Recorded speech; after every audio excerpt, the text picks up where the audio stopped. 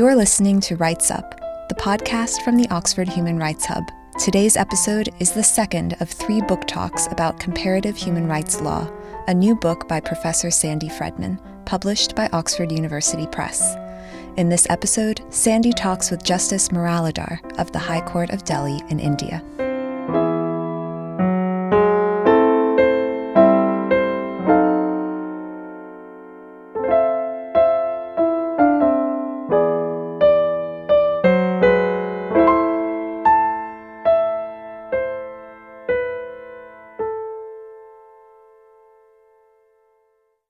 This is a special episode of Rights Up, where Sandy Fredman will be discussing her new book, Comparative Human Rights Law, with Justice Muralidhar of the High Court of Delhi in India.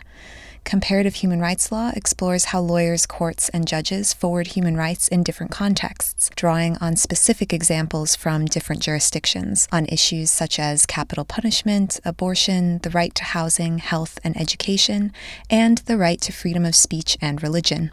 In this talk, Sandy will be discussing socioeconomic rights, and specifically the right to housing, with Justice Muralidhar, who has decades of experience litigating as a lawyer in Indian courts and now serving as a judge in the High Court, delivering decisions in some very important cases on housing rights in India. Sandy's book, Comparative Human Rights Law, is available from Oxford University Press. This conversation was recorded in India with help from the National Law University in Delhi and the team behind the Project 39A podcast, which you can find at www.project39a.com.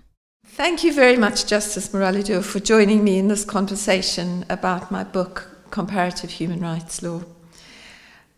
We will be talking particularly about 2 chapters in the book. The one, Chapter 3, which challenges the divide between socioeconomic rights and civil and political rights, and the other, which is Chapter 7, which is on the right to housing. So perhaps we could start with you sharing some of your own experience, since you've been a judge on the Delhi High Court since 2006, and before that you were in practice for, I think, at least 20 years. I wonder whether you could share some of your personal experience in order to tell us why you are interested in human rights law and why you're particularly interested in social and economic rights, which we're going to be talking about. Thank you, Professor Fredman. Thank you for this opportunity of discussing your book, at least 2 chapters of your book, which I found fascinating. I started my practice in Madras, in Chennai, as it's now called, which is the south of the country, in 1984. And I had absolutely no orientation in either human rights law or even, civil liberties law. And I started in the trial courts. So I was a first-generation lawyer, and looking to see if I can, find my way into the profession. I remember the only incident I remember which perhaps told me something about myself, was that I joined a kind of protest when the Bhopal gas tragedy happened in December 1984. I don't know why I was drawn to that protest, but I was drawn to it. And many years later, when I was representing the victims of the Bhopal gas tragedy, it told me that there was something within me that drew me to these instances of gross injustice. But in practice, otherwise, I moved from Chennai to Delhi in 1987, that is 32 years ago. And even in Delhi, I began working with a government lawyer, a senior government lawyer. He was the Additional Solicitor General of India at that time. So largely I did cases from the perspective of the government of India. But it did give me an insight into the workings of the government and the points of conflict. And it helped me understand how the Supreme Court views things. And so one of the earliest cases was about mentally ill people in jails in West Bengal. The case goes by the name of Sheila Barse versus Union of India.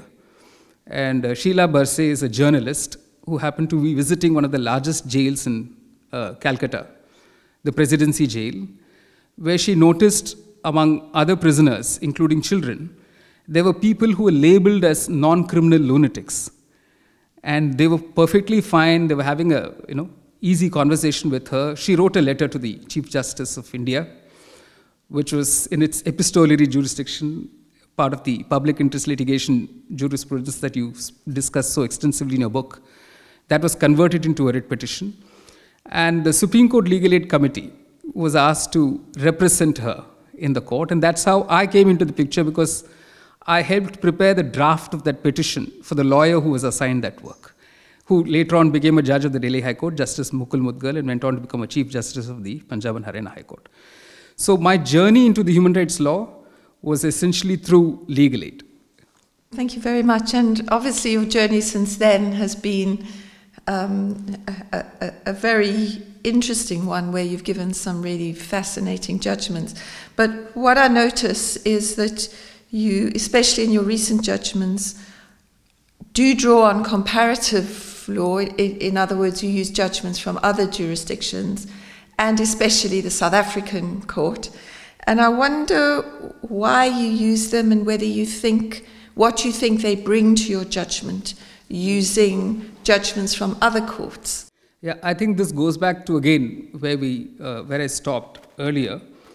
In the Sheila Barsey case, we were able to establish a principle, and I ended up arguing the case in the Supreme Court. We established a principle that jailing of mentally ill persons is unconstitutional, and that brought about a sea change in the way they approached this whole issue. It's not that the issue has vanished. Even now, as a judge in the Delhi High Court, I've had to deal with a similar kind of an issue. But it helped me get into the human rights law more frontally. I went on, while I was practicing law, to do on my master's in law. And in my master's, I picked up the right to housing for my dissertation. And because by then I was already witnessing a large-scale demolitions that were happening in Delhi. And when you live in apartments in Delhi, you can't be oblivious to what is happening around you. Most of the slum clusters are located next to these apartments. And I also began handling cases for slum dwellers, one very close to the Supreme Court, at the almost just a kilometer away from the Supreme Court. They were on railway land, and there is a special law that enables railway officers to determine whether somebody is unlawfully occupying railway land. And I used to go and appear as a lawyer before that railway officer. And before every hearing, I would go to the slum cluster, sit with the residents there, discuss the cases. And some of them were Tamil speaking, and I was Tamil speaking, so it helped. And after a hearing, I would come back to the slum cluster, discuss with them. So I also got a perspective of how people view the Supreme Court, people view the courts generally, and this whole legal process. So that fascinated me. Now, the legal aid work that I did in the Supreme Court attracted one of the professors in the Delhi University, Professor M.P. Singh, who insisted that I do a PhD, seeing my work in the court. So as part of that, I visited South Africa in 1998, and I visited England too, just to see the legal aid programs in both countries. And I think 1998 was a very vibrant time in South Africa. And I was fascinated by the jurisprudence coming out from the Constitutional Court of South Africa. And I think the Makwan Nyane case had just come, the death penalty case. So I got very interested in the way jurisprudence was evolving in South Africa. So it was an introduction to the international human rights law, and the international human rights law, which figured in the South African Constitution, and the whole concept of the right to adequate housing was frontally placed there. Just to take that forward, a lot of my book is obviously about comparative human rights law, and it's about the extent to which you can look at another jurisdiction and learn something from it, or even transplant parts of it into a different jurisdiction.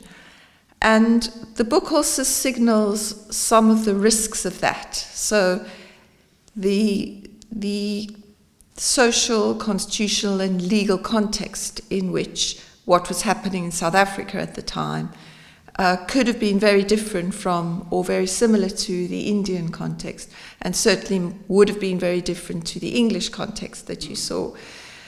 And in that sense, what I trace in my book is the way in which different courts have had the same questions presented to them, but often produced quite different answers. Particularly in South Africa and India, this problem of of homelessness, of lack of adequate housing, of people being evicted in the circumstances that you describe, is very prevalent. So the courts are faced with the same question of, is there a constitutional human right which can address their particular social situation, the fact that they are extremely poor, are being deprived of their homes. And coming back to your experience, did you feel that what was happening in South Africa was similar enough, or was there enough in the two constitutions which could be brought together? Or do you see some important divergences between both the contexts and the constitutions?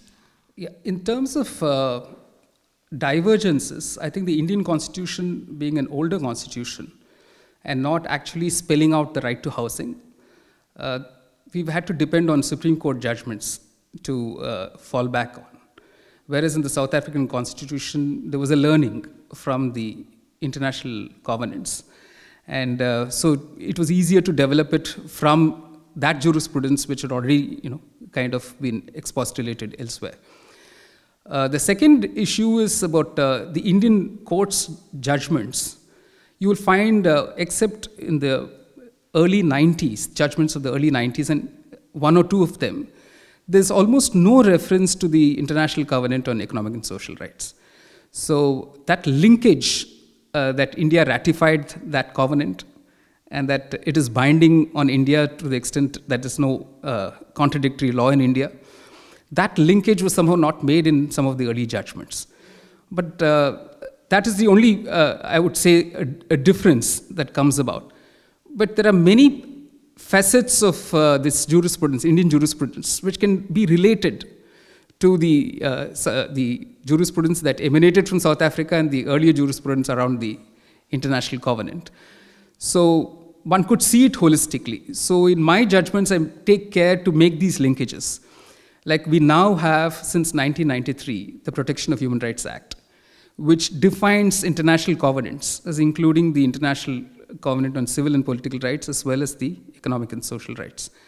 And I therefore say that because it's now part of domestic law, it's binding on Indian courts. And I make this linkage in every judgment which I've been part of. Because I find this important linkage has really not been made in the Indian Supreme Court judgments. It doesn't make them anything less authoritative, but it helps us see it in a larger context. So you can easily bring in the international law principles, including those from the South African courts. So it's really interesting that you feel that they are easy to use, because that's exactly where the South African courts have actually differed to an extent from the International Covenant on economic, social, and cultural rights in relation to the right to housing specifically, and therefore have also differed from India and from your judgments. And in the chapter that we're talking about on the right to housing, I do talk about the way in which the South African Constitutional Court has been reluctant to specify what is the content or the minimum content of the right to housing.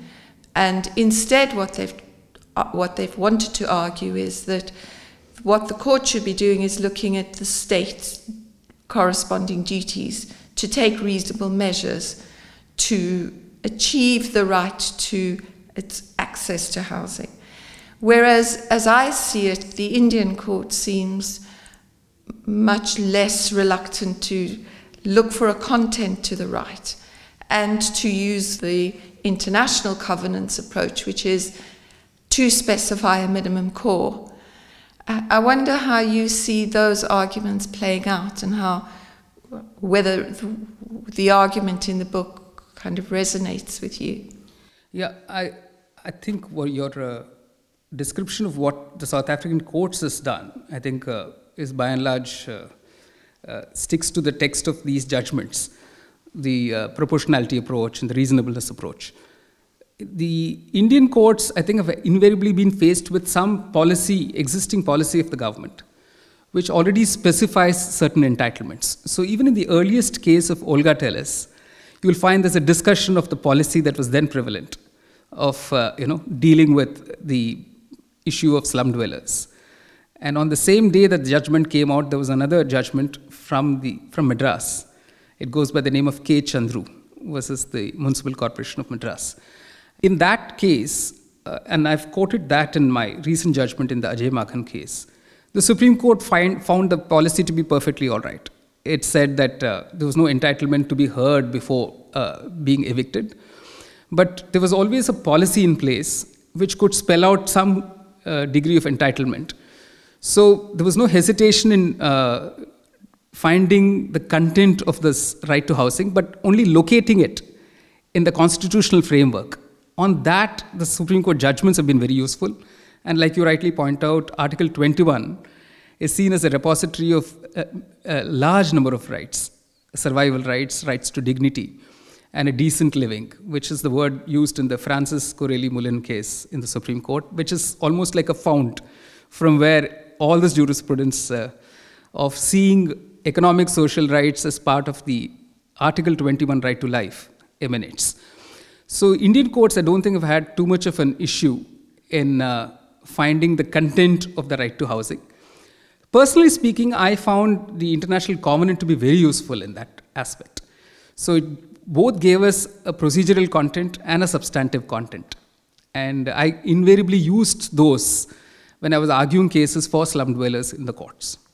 Well, I think it underlines to some extent the differences in approaches between the South African Constitutional Court and the Indian courts, because the South African court has been quite criticised for refusing really, or being very cautious about determining a content to the right.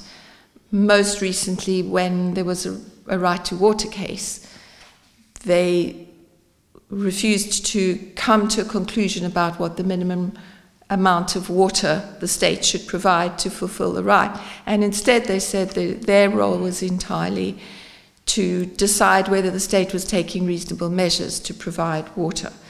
Whereas what you're arguing is that where there is a policy, it's not the court that's creating the policy.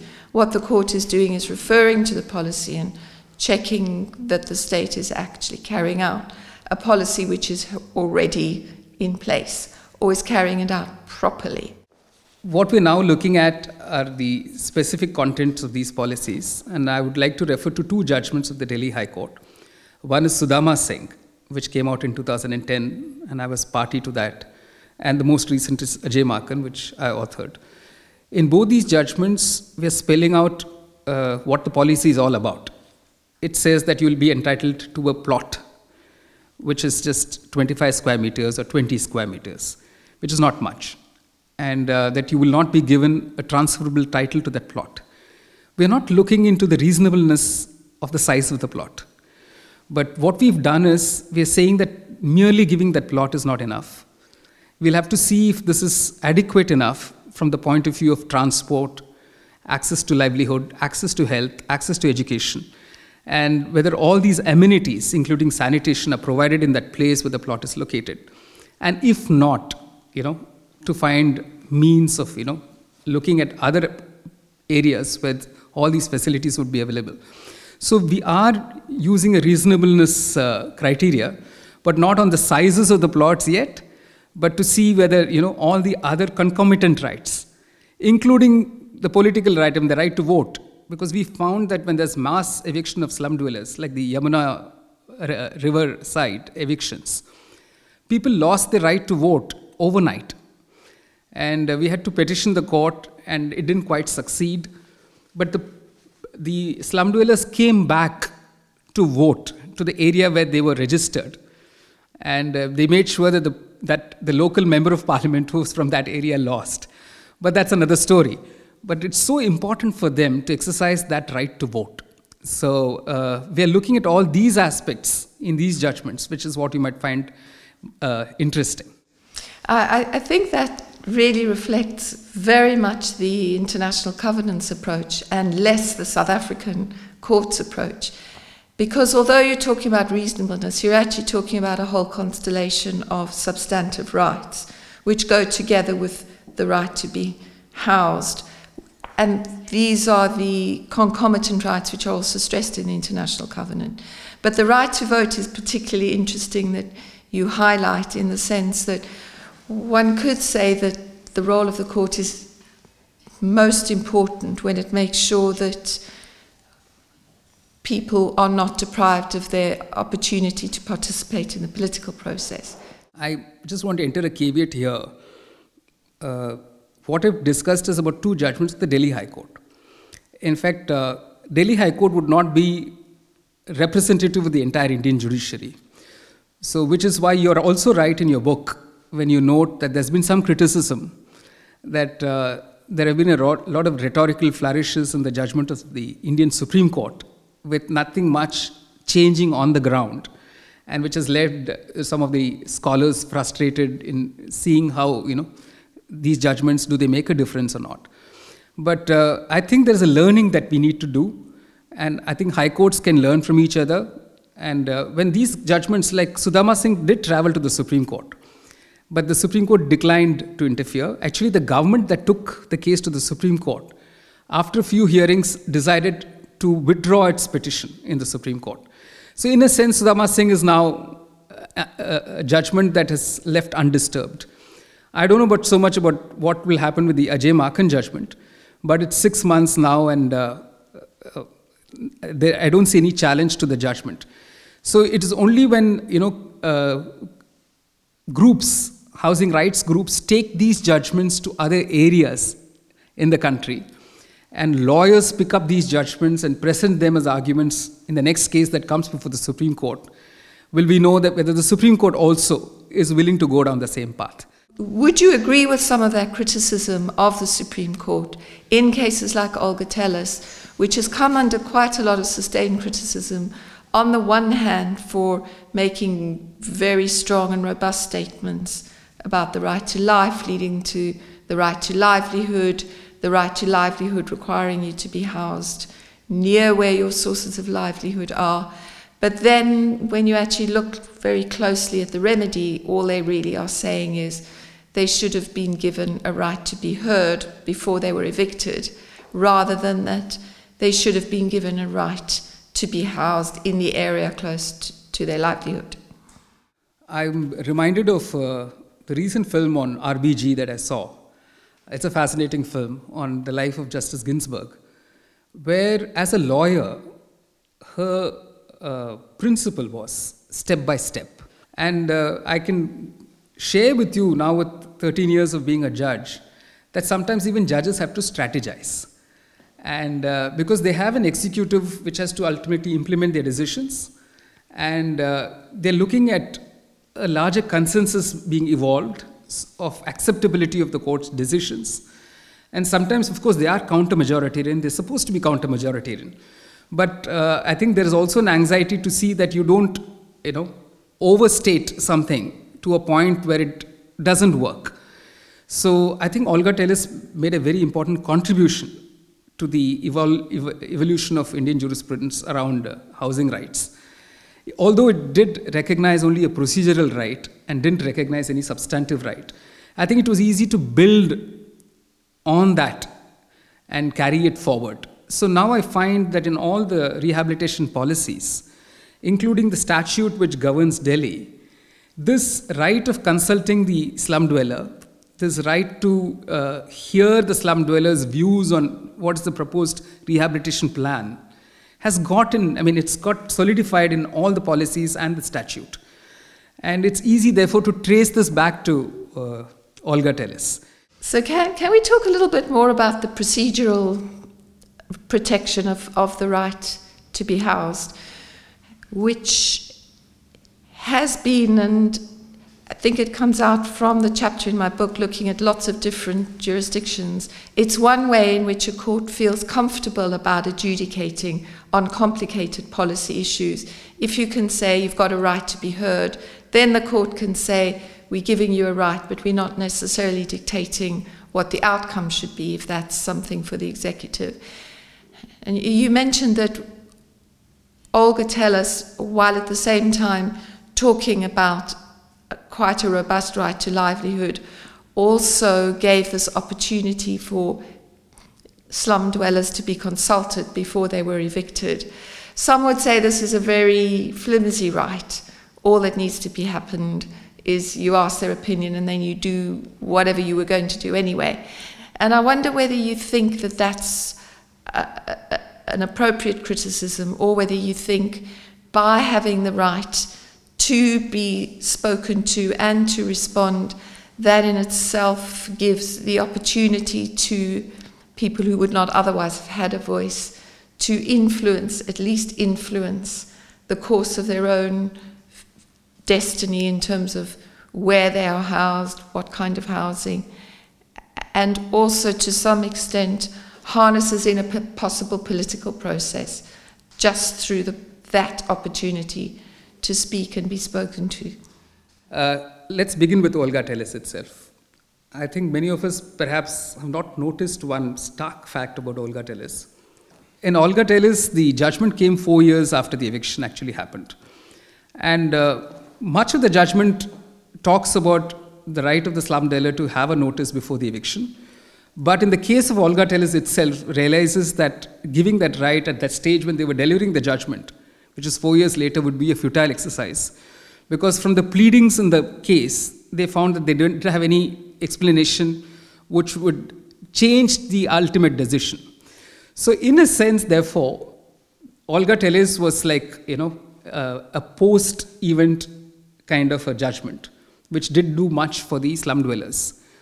Likewise, in the Madras Chandru case, which is what provoked me to, investigating many of these decisions we are talking about.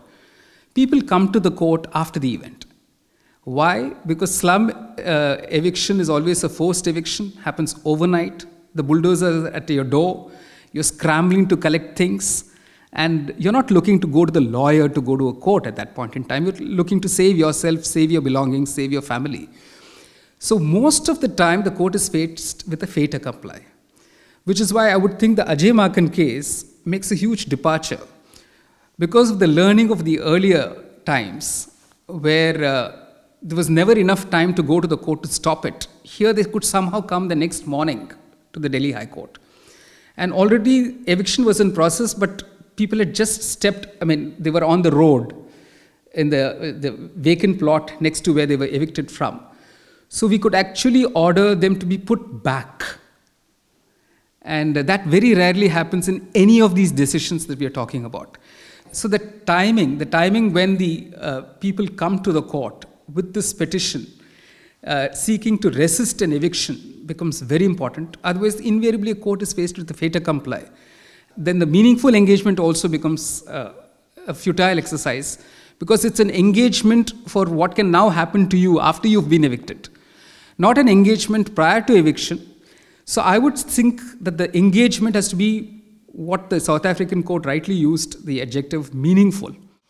But one of the criticisms of the idea of using the right, even the right to meaningfully engage, as a way of fulfilling the right to be housed, is that it deflects attention away from the right to provision of alternative housing. Certainly the South African cases and the contrasts in the chapter are also drawn out, bring in much more recently the question of whether, as well as having a right to be heard, there should be a right to alternative housing when being evicted. Yeah, I think this will have to take on a case-by-case basis. There is a move, in fact, in the policies of the Delhi government and the Delhi Development Authority to explore the possibility of what is called in situ development. That is, if the entire cost of finding alternative accommodation is going to be prohibitive and it will not meet all the requirements that we've been discussing, then it's better to have an in situ upgradation. In fact, in Ajay Maken, there were submissions made before us that we should get into the rehabilitation plan that had been put in place and critique it to see if it is adequate. But we refrained from doing that because this meaningful engagement was still to take place. We said that when they offer you, if they offer you the alternative plan, And you can then come back to us to say why that is not, good enough for you. But right now, they've assured us that you're not going to be disturbed. So we leave this at that, So I think we take it as a case-by-case basis to see whether an in situ upgradation is a better alternative to an alternative, accommodation. And I think courts have to come back to this issue whenever it arises again before them. And of course, that brings up one of the big differences between the Indian court and many other courts, which is that you keep the door open to people coming back and you keep a kind of supervisory role. The South African court and obviously most other courts have been resistant to the idea of the court having an ongoing supervisory role. The high courts in South Africa are much more tempted to do that, but the Constitutional Court has been a little bit reluctant. And some of the time, it is actually said in front of the South African Constitutional Court that we don't want to go down the road that the Indian courts have gone down, because the Indian courts have been overreaching themselves, have been criticized as being too activist, have come out with judgments which cannot actually be implemented. So sometimes the comparative learning has gone in the opposite direction. I'll go back to Olga Tellez here. And I think what is remarkable about Olga Tellez was again recognizing poverty as a barrier to justice, to access to justice. If that becomes the defining principle on which a court should interfere, then it's easy to explain the continuing mandamus. Because even if I give a judgment saying, given Delhi's homeless population, there should be at least 20 night shelters in every district in Delhi, and I give a grand judgment and I, conclude the proceedings, if I'm true to myself, I would know that this is not going to get implemented overnight. It will not get implemented unless they're pushed to implement it. Because this does mean allocation of resources, but more importantly, a will to actually implement, instead of finding excuses saying, no, we can't do this, we can't do that. So as judges, we realize that on some of these issues, if we do not keep the case with us, it's only going to multiply litigation. It's going to frustrate the people who think they've succeeded before us, only to find that the judgment is fantastic on paper, but it's not being followed by the person who is supposed to implement it. So this recognition runs throughout for us. And it is not on all issues we do this. Some of the issues where we think this kind of timeline, setting down timelines for targets to be achieved, is useful to push, the authorities into action. So I think it's a more practical, pragmatic approach. I wouldn't see this as overreaching at all if we recognize the law and poverty dimension of this entire issue. So it's really interesting that you mentioned the law and poverty, which has been, at least in the earlier cases of the Indian Supreme Court, very much of a guiding light. But much more recently, there's been quite a lot of criticism of the Indian courts as doing quite the opposite, as saying that they are pro-poor and advancing the interests of the poor who can't access justice, but that the effect of what they're doing is actually often against the poor. Does that criticism resonate with you? Because it is a criticism which is very loudly voiced at the moment, I think, in India. Yeah, you see, in fact, I myself have written quite extensively on this issue in my lawyer days, where a large number of slum eviction orders were passed by the courts at the instance of resident welfare associations, that is, persons occupying apartments. Now, like I told you, I myself was in an apartment which had a slum around it. So what happens is, it is the court which is then trying to balance two kinds of situations before it. One at the instance of petitioners who are again referring to the same master plan and saying under the master plan this is an encroachment. You needed lawyering on the other side to say, no, under the same master plan, you have provisions for housing for the poor. So a court had to be told that, both can be seen in the framework of the so-called legality-illegality framework, but you can go even beyond it. So I wouldn't put it entirely on the court to say that it was pro-poor, anti-poor. It also is about the lawyers who argued the cases before the court and how they built on the failure. See, all cases don't end in success, but you can always build on it. So I think the better way to see it is PIL jurisdiction itself reflects the complexity of Indian society, the plurality of Indian society. There are bound to be the middle classes who want to come and find their space in that jurisdiction. There are bound to be other classes which come and find their space in the jurisdiction. I don't think we should shut the door to anyone at all. We can't make this exclusively only for the poor kind of jurisdiction, because there are many cases of public accountability that have come in the PIL jurisdiction, which is very important. Well, I'm glad to hear you say that, because that's also the position that I take in the book, largely speaking, which is that the PIL can be criticised, but it doesn't mean that we should get rid of the PIL, but it just means that it has to be seen in its complexity and used in the right ways. There's one aspect of the right to housing which I thought I should bounce off against you, which has troubled me, which is the violence that accompanies a forced eviction. And I don't find the judgments discussing this violence that accompanies it. It's a violent act. You're using violence to throw out a person. And what happens? The court just accepts that as a given and does not pronounce on the legality of that itself, that act of violence. And isn't that a direct infringement of a very fundamental right? I mean, it's not about the right to housing. It's about the just right to be peaceful and secure wherever you are. Why has that not got enough attention?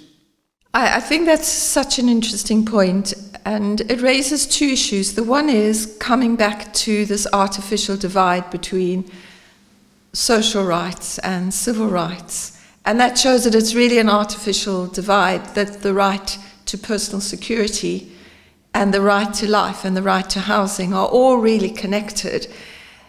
It's just because of particular kinds of ideologies that they've been seen as separate. Here's your right to housing, here's your right to personal security.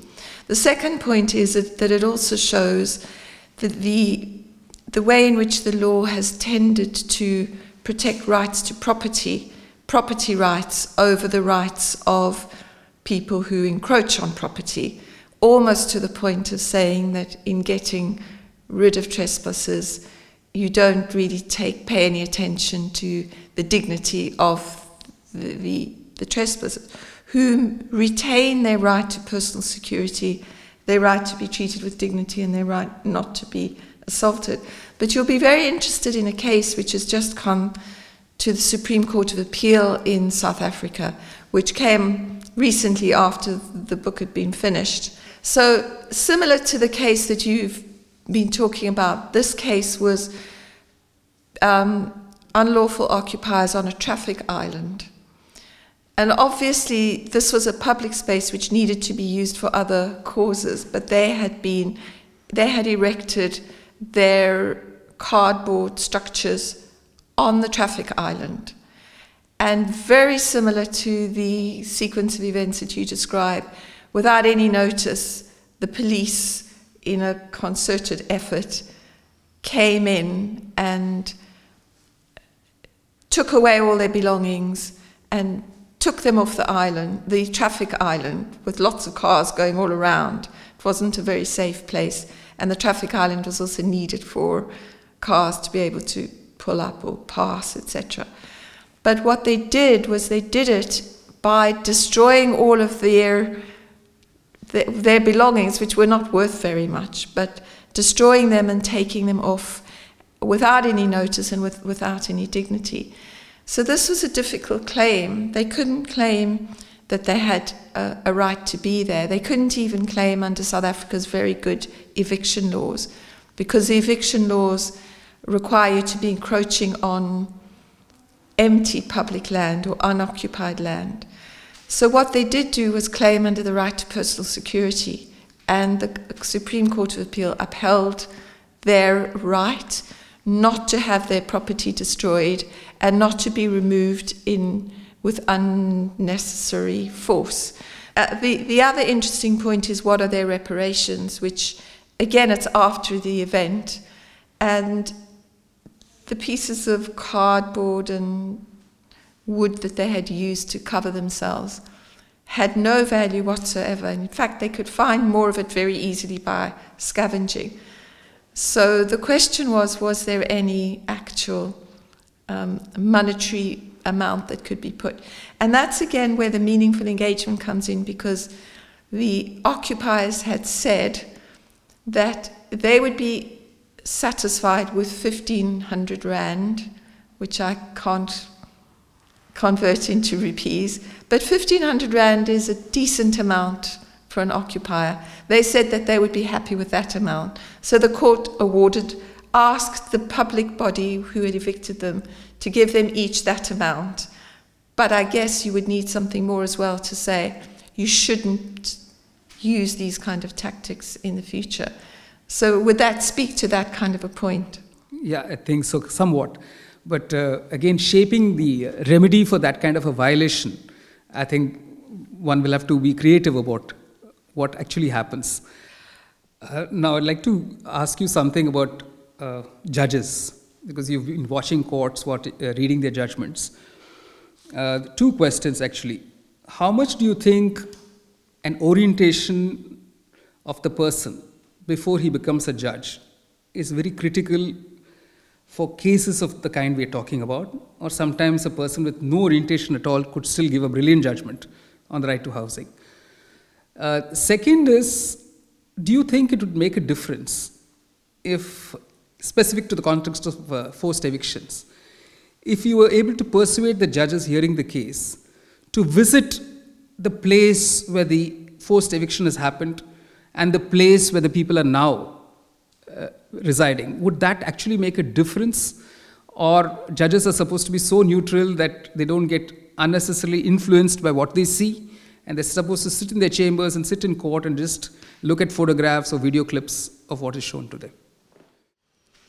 So I think in the earlier chapters of the book, I canvass quite a lot of the arguments about what the place is of judges' own normative position or their own value judgments. There are a lot of cases where courts in various jurisdictions, particularly, for example, Justice Scalia in the US, who will say, whatever happens, a judge should not bring their personal predilections into the judgment. But the more you look at the judgments, even of Scalia itself, you see that inevitably judges' own values must and do shape their judgments.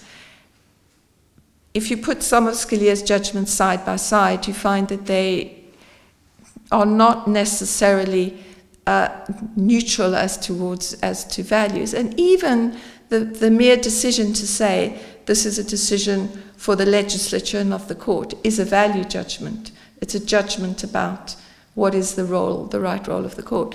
So I think what the comparative study shows very clearly is that in the end, judges do not leave their values at the door, and Carl Clare has a very nice way of saying it. You can't just leave your values with your coat at the door. You come in with your values.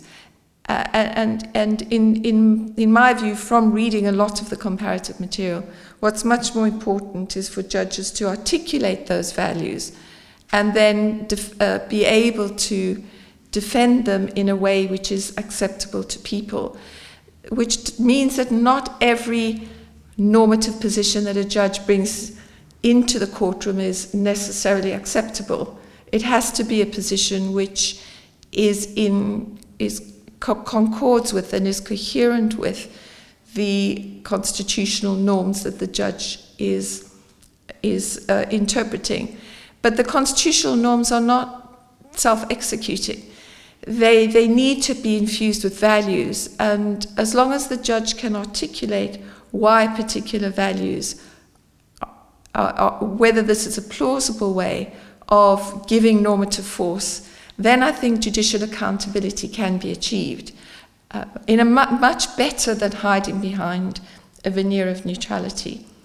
So that's on the first question. On the second question about judges visiting the site, it seems that, again, from looking at the comparative experience, a judge's own experience of what the issue is can be crucial in shaping the judge's perception, which is at the basis of a lot of this criticism of judges.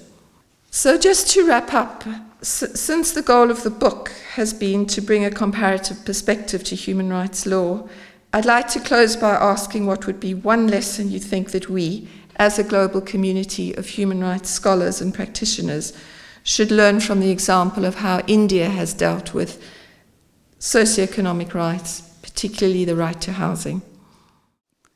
I'm not sure of one lesson that we can all learn from the experience of India, but certainly this, I would like to say that courts are neither the starting points nor the termini for litigating around these issues, and advocacy on these issues have to be at multiple fora.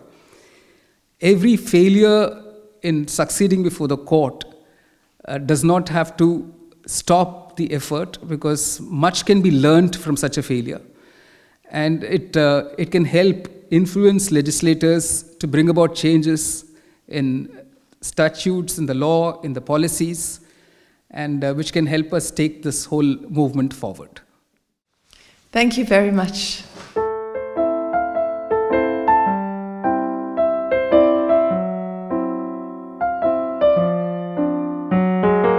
Rights Up is brought to you by the Oxford Human Rights Hub. It's produced by me, Kira Allman, and music for this series is by Rosemary Allman. Subscribe to this podcast wherever you like to listen to your favorite podcasts.